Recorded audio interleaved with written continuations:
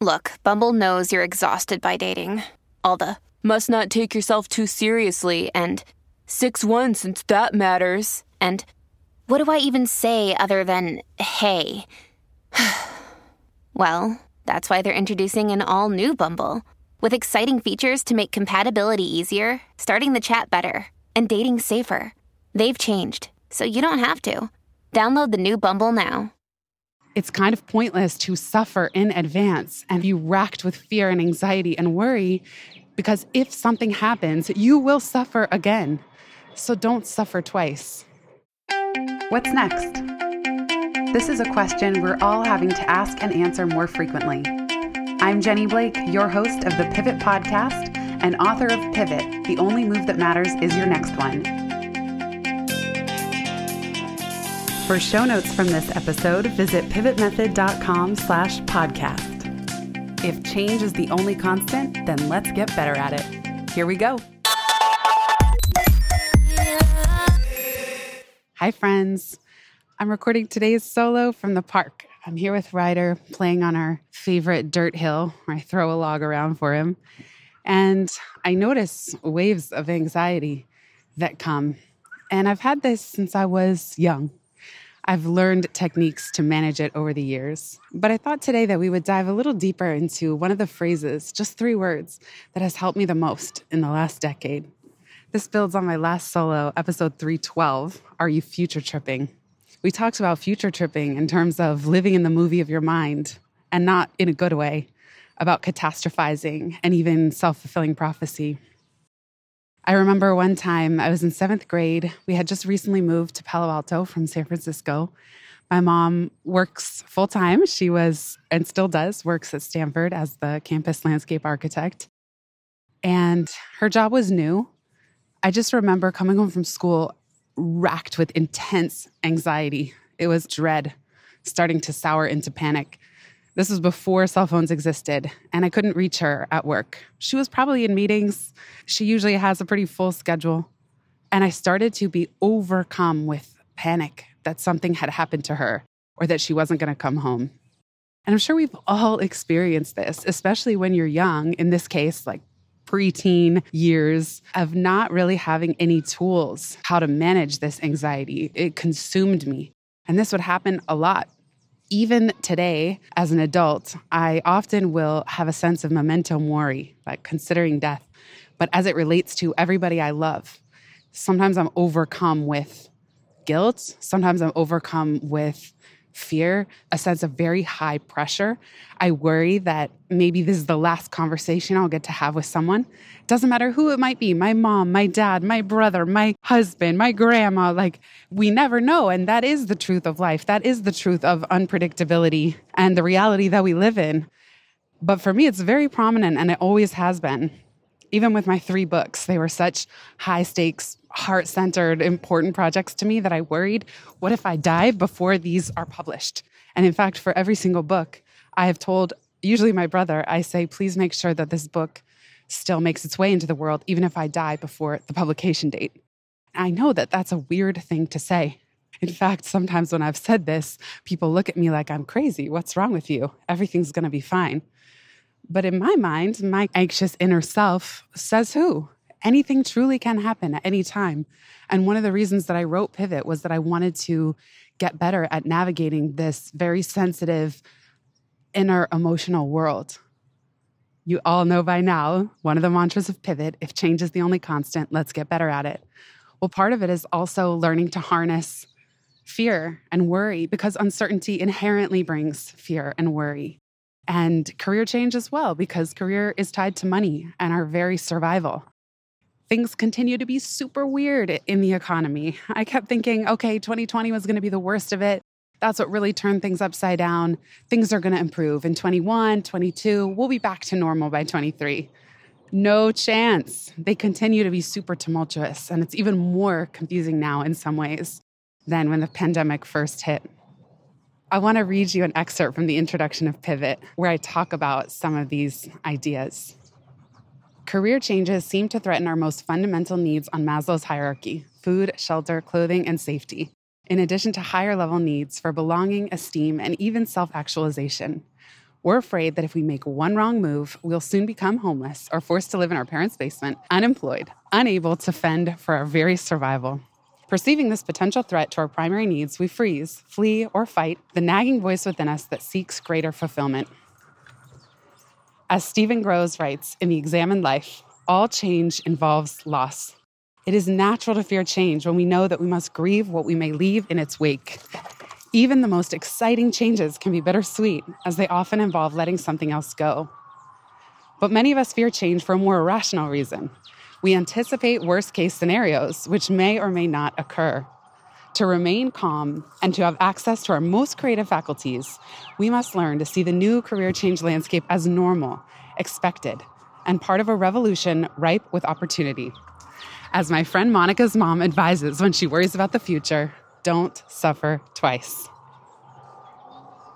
There it is. That's the little phrase that for 10 years has served me so well. Shout out to Monbon, Monica McCarthy. I just love these words of wisdom from her mom. Don't suffer twice.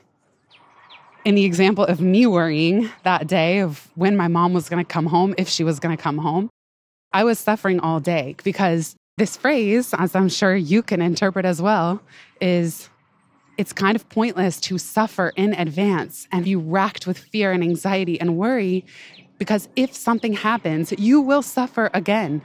So don't suffer twice. We'll be right back just after this.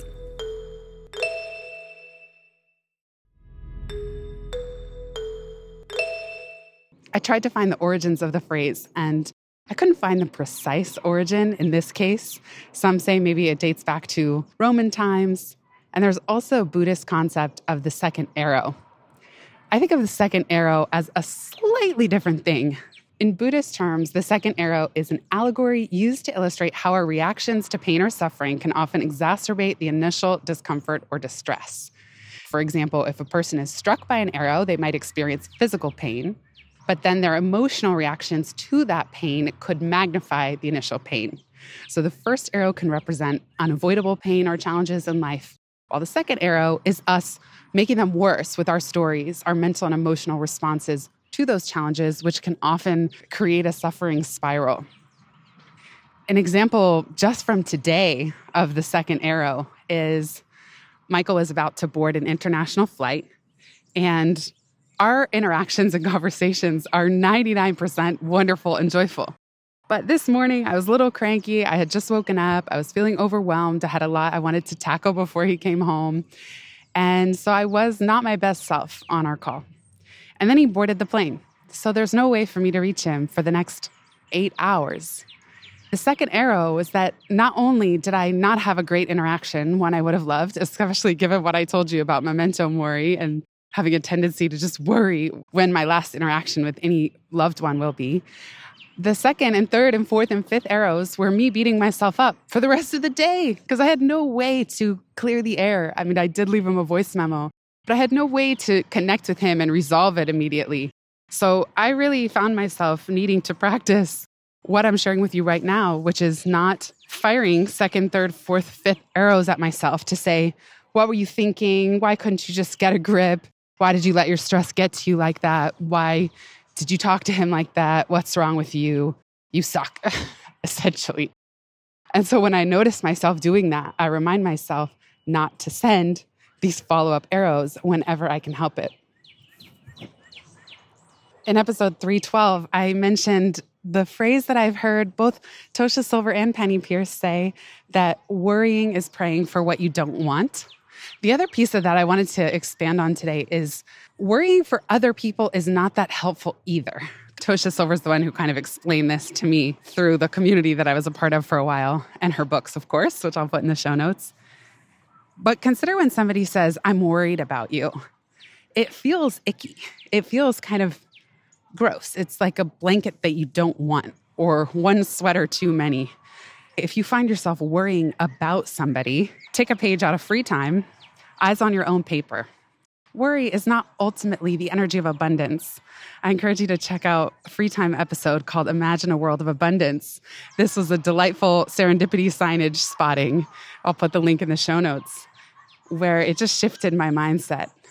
And so instead of worrying about other people or for other people on behalf of other people, try sending good thoughts, prayers, good vibes. Just imagine the best. Imagine the best outcome.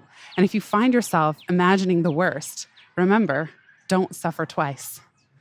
Picture the best, hope for the best, drop the thoughts, get out of the movie of your mind, the future tripping, catastrophizing, and just return to the present moment. As I record this, I'm sitting here in the dirt, as I mentioned, with Ryder, with his big log that I throw around for him on the hill.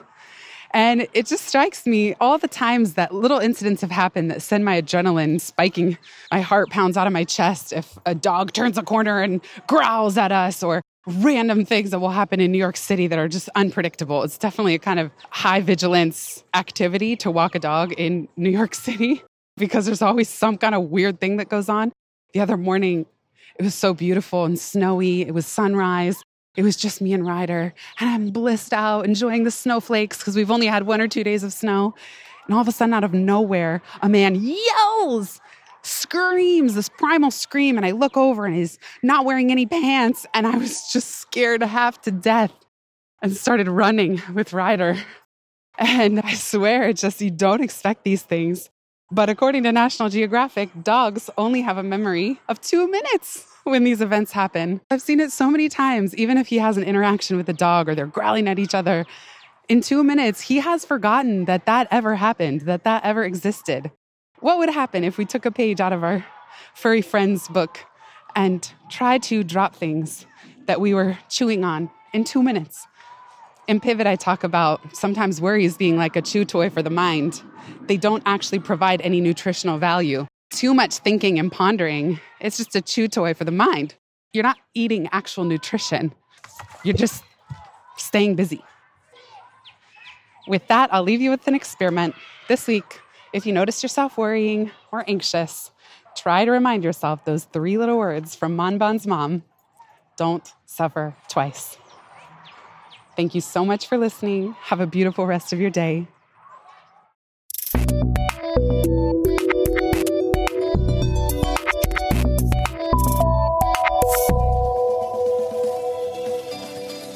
Thanks so much for listening to this episode of the Pivot Podcast. Make sure you don't miss an episode or my insider tips and templates by signing up for Pivot List, a curated twice-monthly newsletter where I share the inside scoop on what I'm reading, watching, listening to, and the latest tools I'm geeking out on. Sign up at pivotmethod.com/pivotlist. Get show notes from this episode at pivotmethod.com/podcast and connect with me on Twitter at Jenny_Blake. Remember, build first, then your courage will follow. Hasn't it always?